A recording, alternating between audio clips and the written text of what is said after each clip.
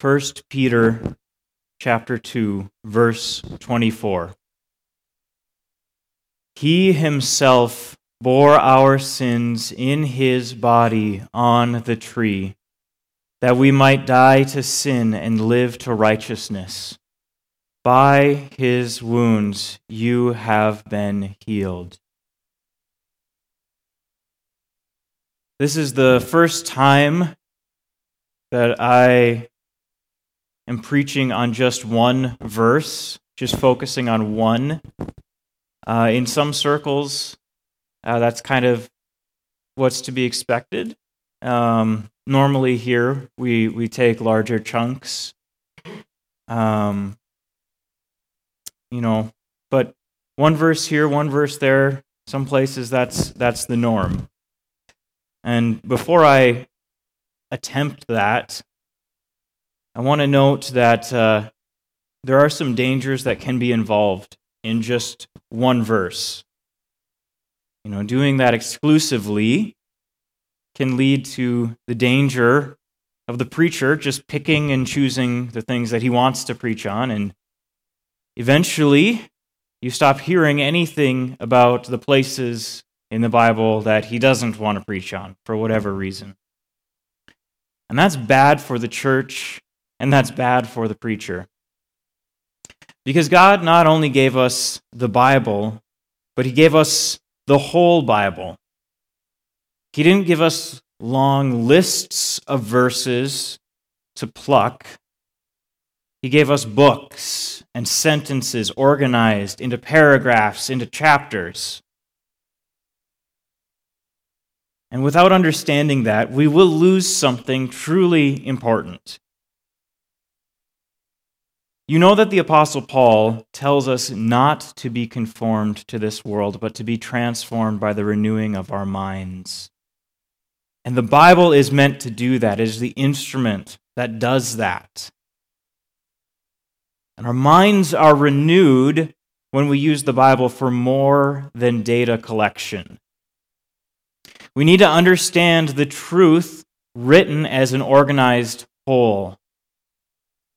That organization in the broadest sense can be expressed in creation, fall, redemption, and restoration, as the women of the church have been looking at for several years now with Pursuit. See, your mind is renewed when you see that the organizational pattern in the Bible, you see it in such a way that you start to use that view to look at other parts of life. Let me kind of explain this. So you say that you're at home or you're at work and the printer just stops doing what you ask. Now, I know that's probably never happened to you. Nobody else in here has ever had a computer issue. But if you can imagine, now, if you read the Bible only by picking out the verses and using them when you think they're handy, you might snatch hold of Philippians 4:13. But you can stand there yelling at the printer, "I can do all things through Christ who strengthens me," until you're blue in the face, and it will not work, because printers know no fear. Now, instead, if you were to look at the same issue, but address it by looking through the structure of creation, fall, redemption, restoration, you may be tempted to think that the printer is an instrument of the devil sent only to test your patience. But you know that everything that God created was originally good. Very good. And whatever problems, thorns, thistles, network errors, are a result of sin entering God's good creation. So the real problem isn't that you need to get out the door with that recipe you were trying to print 10 minutes ago, and now the kids have taken their shoes off for the third time because the printer just didn't do it fast enough. And now you're just ready to throw the whole thing out and just be done relying on technology. Now, the real problem isn't the printer. The real problem is that you're a sinner, and thorns and thistles and even printer problems sprang up as a curse for sin in the world. Death and decay, things not working how they should, things wearing out, they're now normal in this world. But that is not God's original design. And in fact, He's not leaving it this way. He's done something about it. Redemption. Jesus Christ, God in the flesh, came to undo the fall and the curse of sin. Yes, Jesus did come so you could have forgiveness for cussing out a printer, for being short with your family, and carrying some under-the-surface anger at everyone at that Walmart. But He also came so that you could know freedom from the grip of the sin of anger, and of the sin of needing to be in control, and of the sin of unbelief. And it is unbelief that's under all these sins. Thinking that if God really cared about you, He wouldn't give you such problems to deal with. So you take those sins and you hand them over to Christ. And I know it's hard. Sometimes we are used to the whole, well, you got to, give your life to Jesus. But you also have to give every terrible, horrible thing about yourself to Jesus. And that's somewhat harder because we want to keep that hidden. We've worked at hiding it for so long. Peter knows about this. When Jesus performed a miracle before him, Peter said to him, "Get out of here, Lord. I'm a sinner. I can't even be around you. Just leave me alone. Leave me be." And in kindness, Jesus ignored Peter's request and instead knelt down to wash his feet. And finally, you can look forward to the day of restoration, when Jesus returns visibly to reign eternally and take away all the curse and stain of sin. Yes, there will be no printer problems in the new heavens and the new earth. Although I'm not so certain if they won't be in hell. So how do you avoid the problems involved with preaching on or quoting just one verse? Do you need to avoid doing that altogether? Well, the way to avoid that is context. Context, looking at the verses surrounding whatever passage you're looking at and seeing how it all fits together. You then look at the paragraphs surrounding that, and then you keep expanding your view and you can see the chapters around that and the books around that, and then all of a sudden, you're looking at the whole Bible through the lens of creation, fall, redemption, restoration. If you quote, "I can do all things through Him who gives me strength," like the first example, you're ignoring the context. Because Paul didn't say that so that one of us could come and claim that as a way to get victory for our sports team. If you look even just 2 verses before that, you'll see that he can't possibly mean that. Look what he says.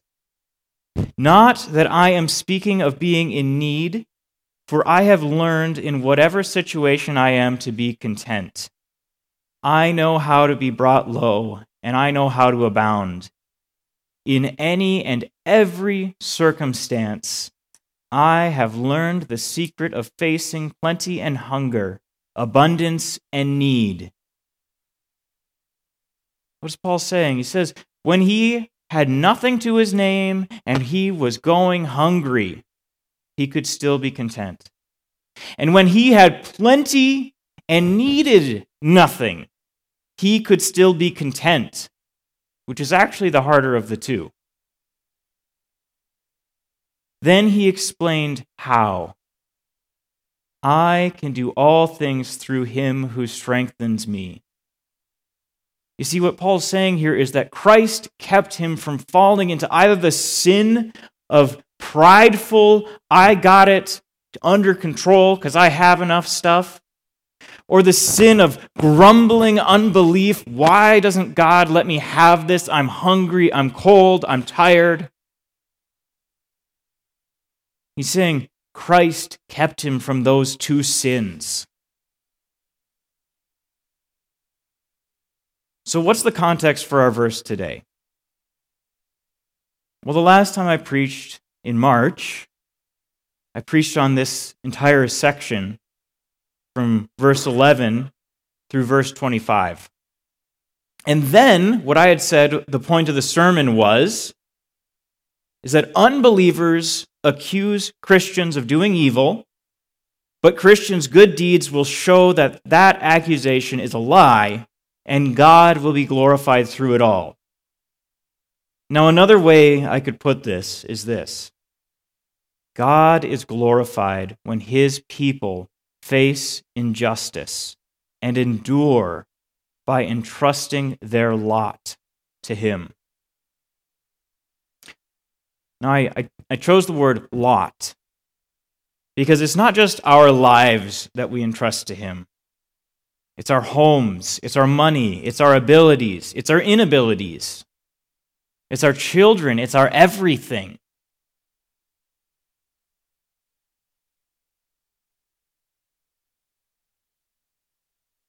If we look further at the context of this verse, we see that it is in a paragraph specifically addressed to slaves.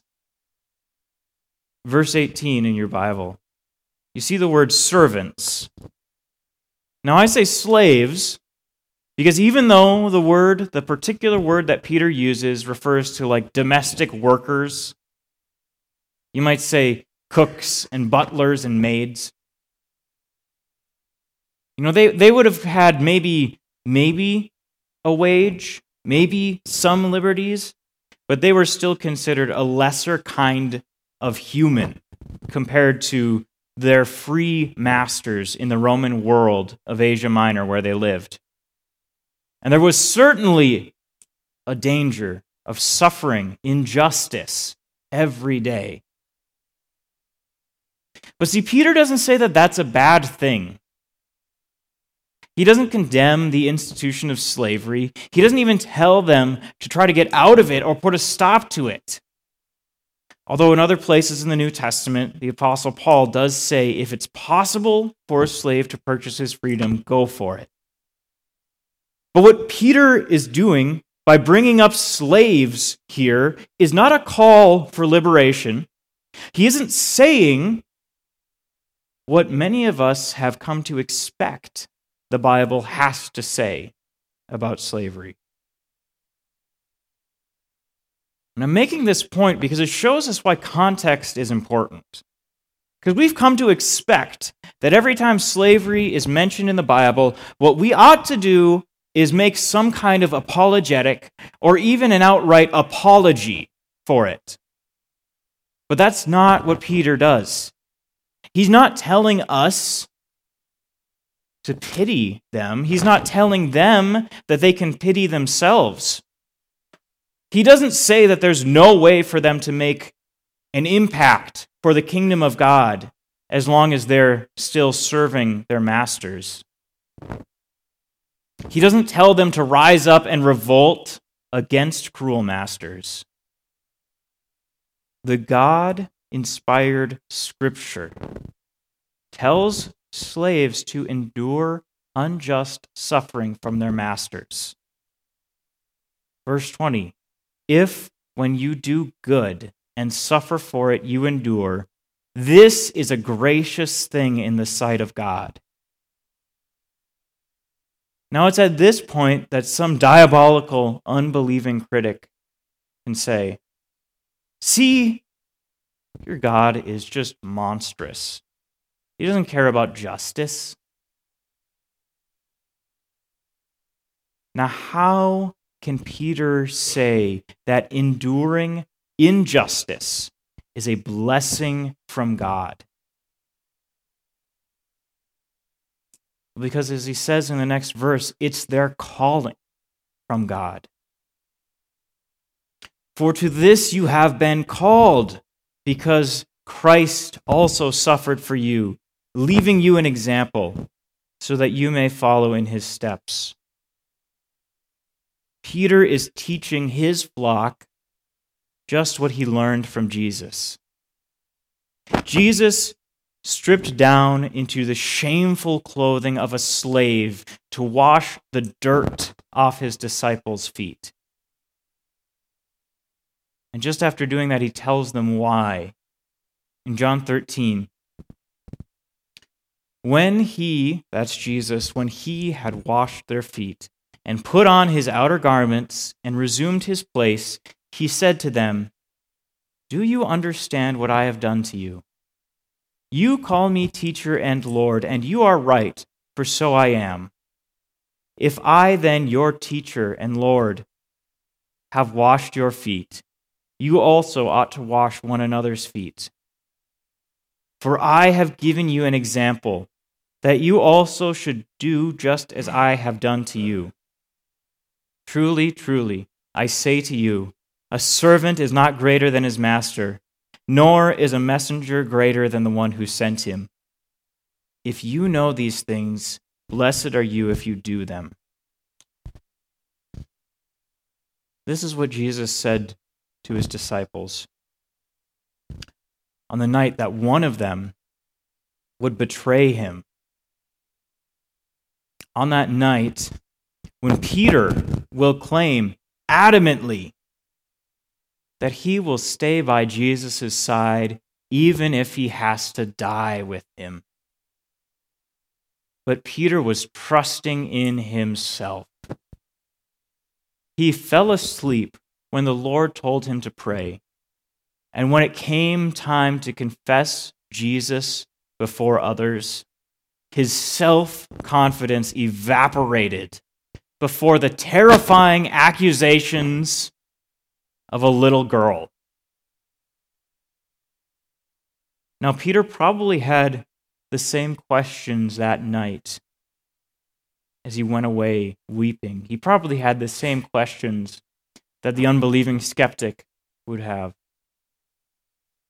How can God love justice and let this happen to Jesus? I thought he was the promised Messiah, the one who would bring justice into the world. But now these terrible overlords, these Romans, have unjustly crucified him. What kind of God could let that happen?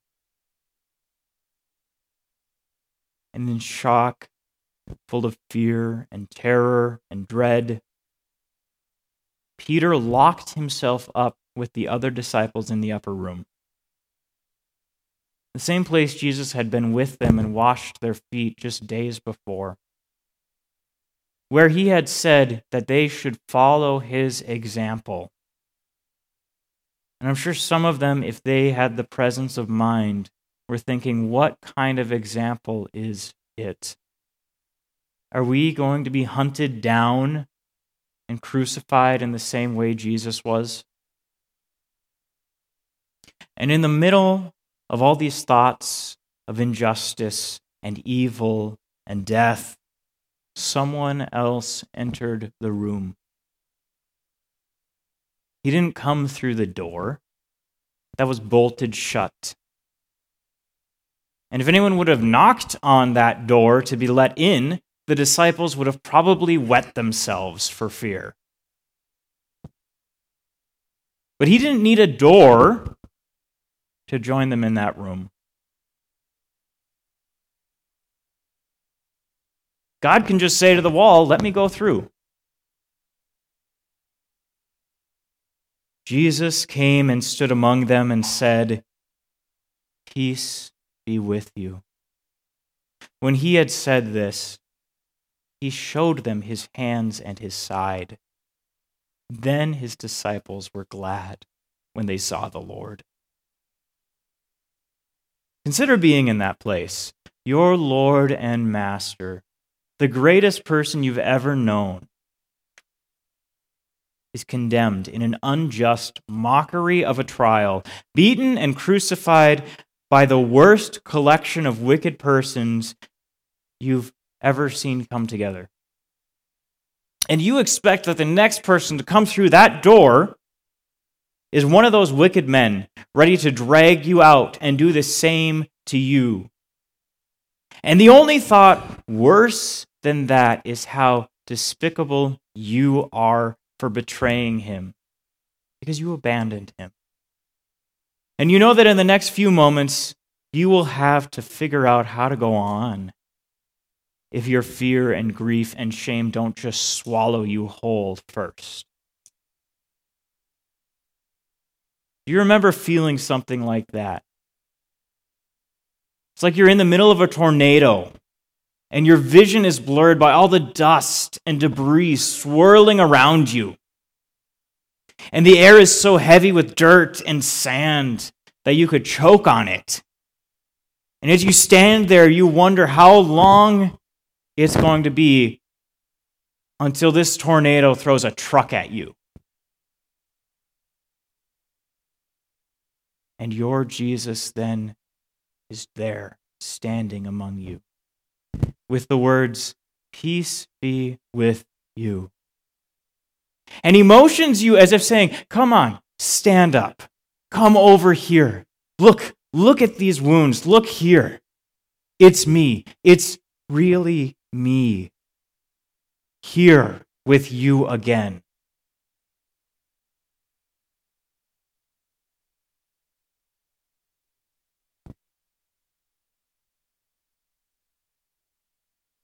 Peter, and this passage now quotes heavily from the prophet Isaiah, chapters 52 and 53.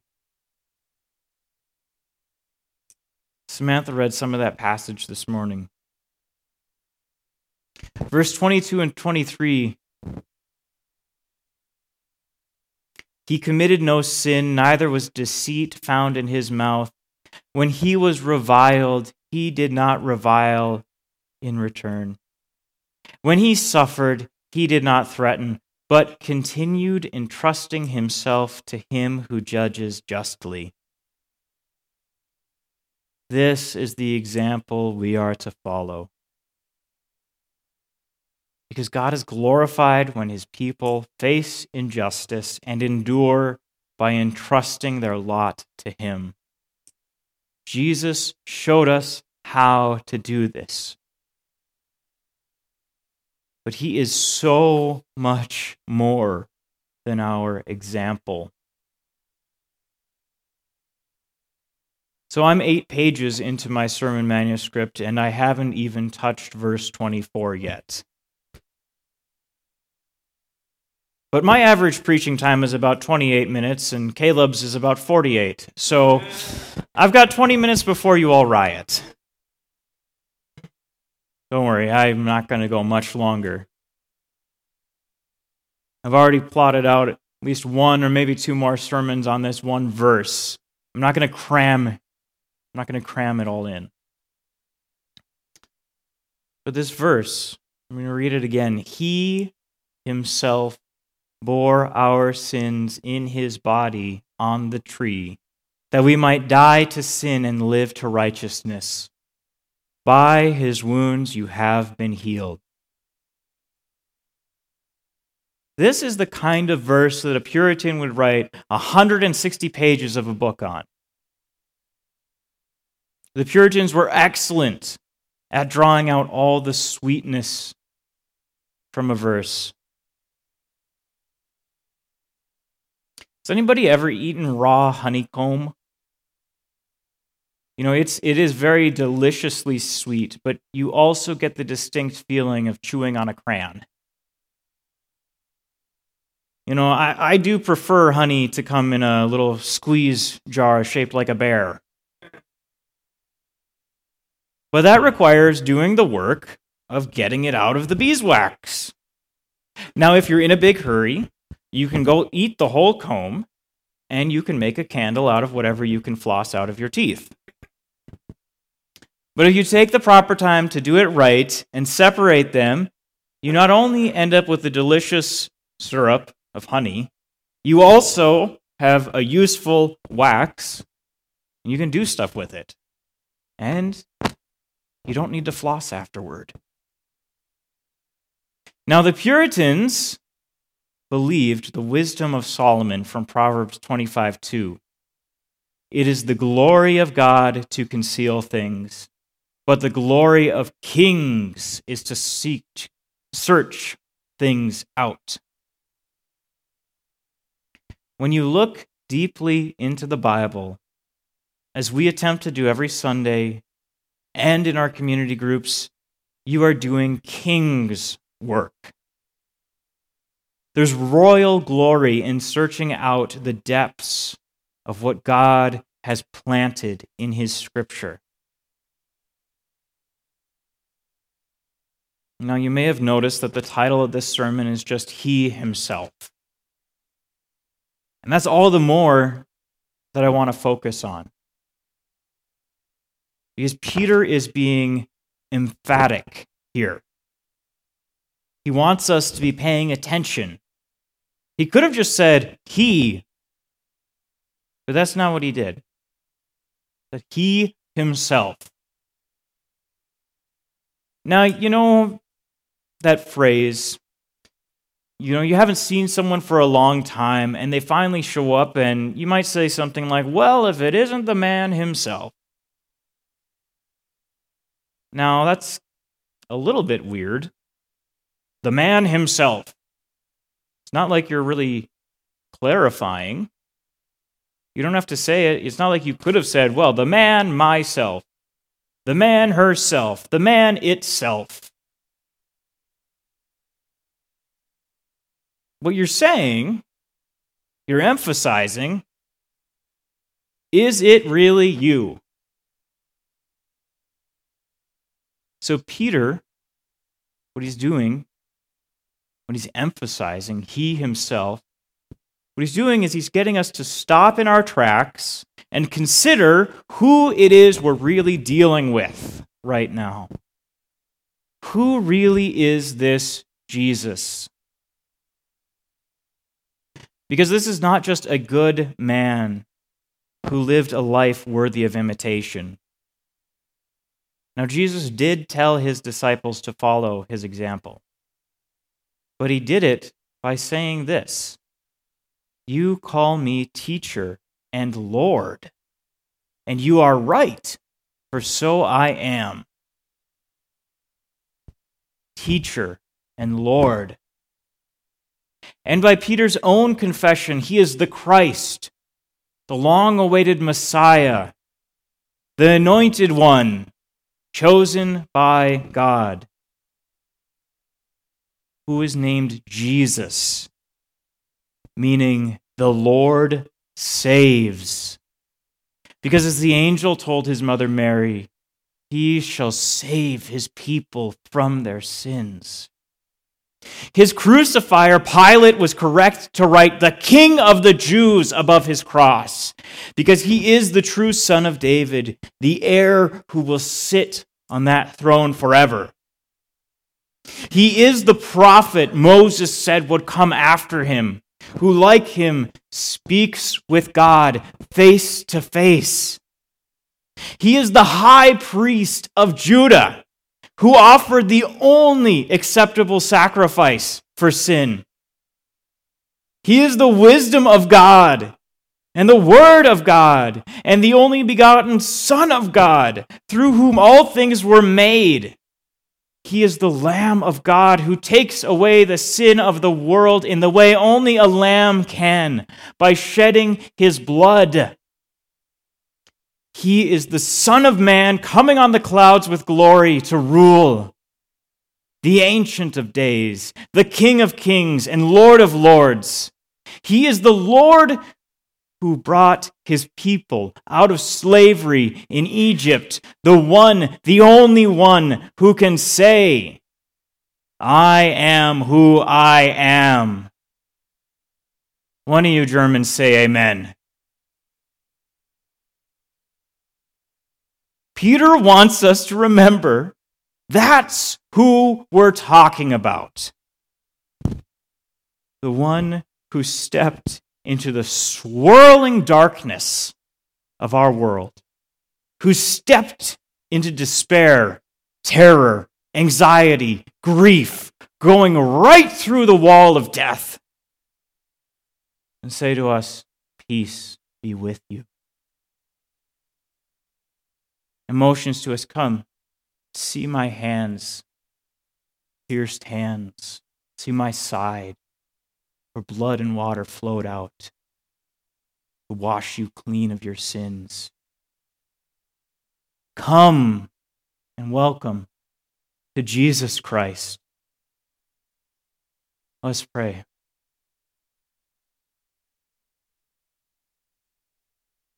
Hallowed be your name, O God.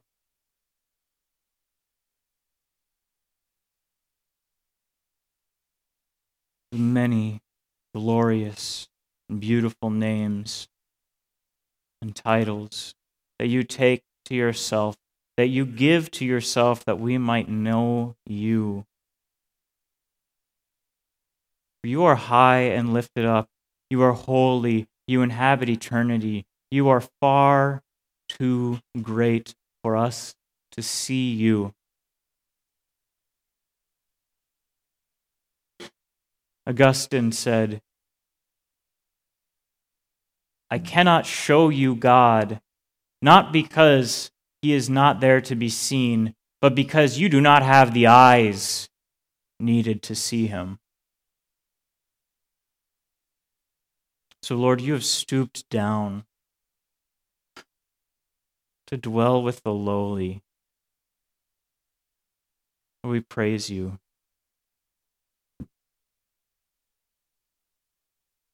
And Lord, would we all hear the voice of Jesus say, come unto me, with all the power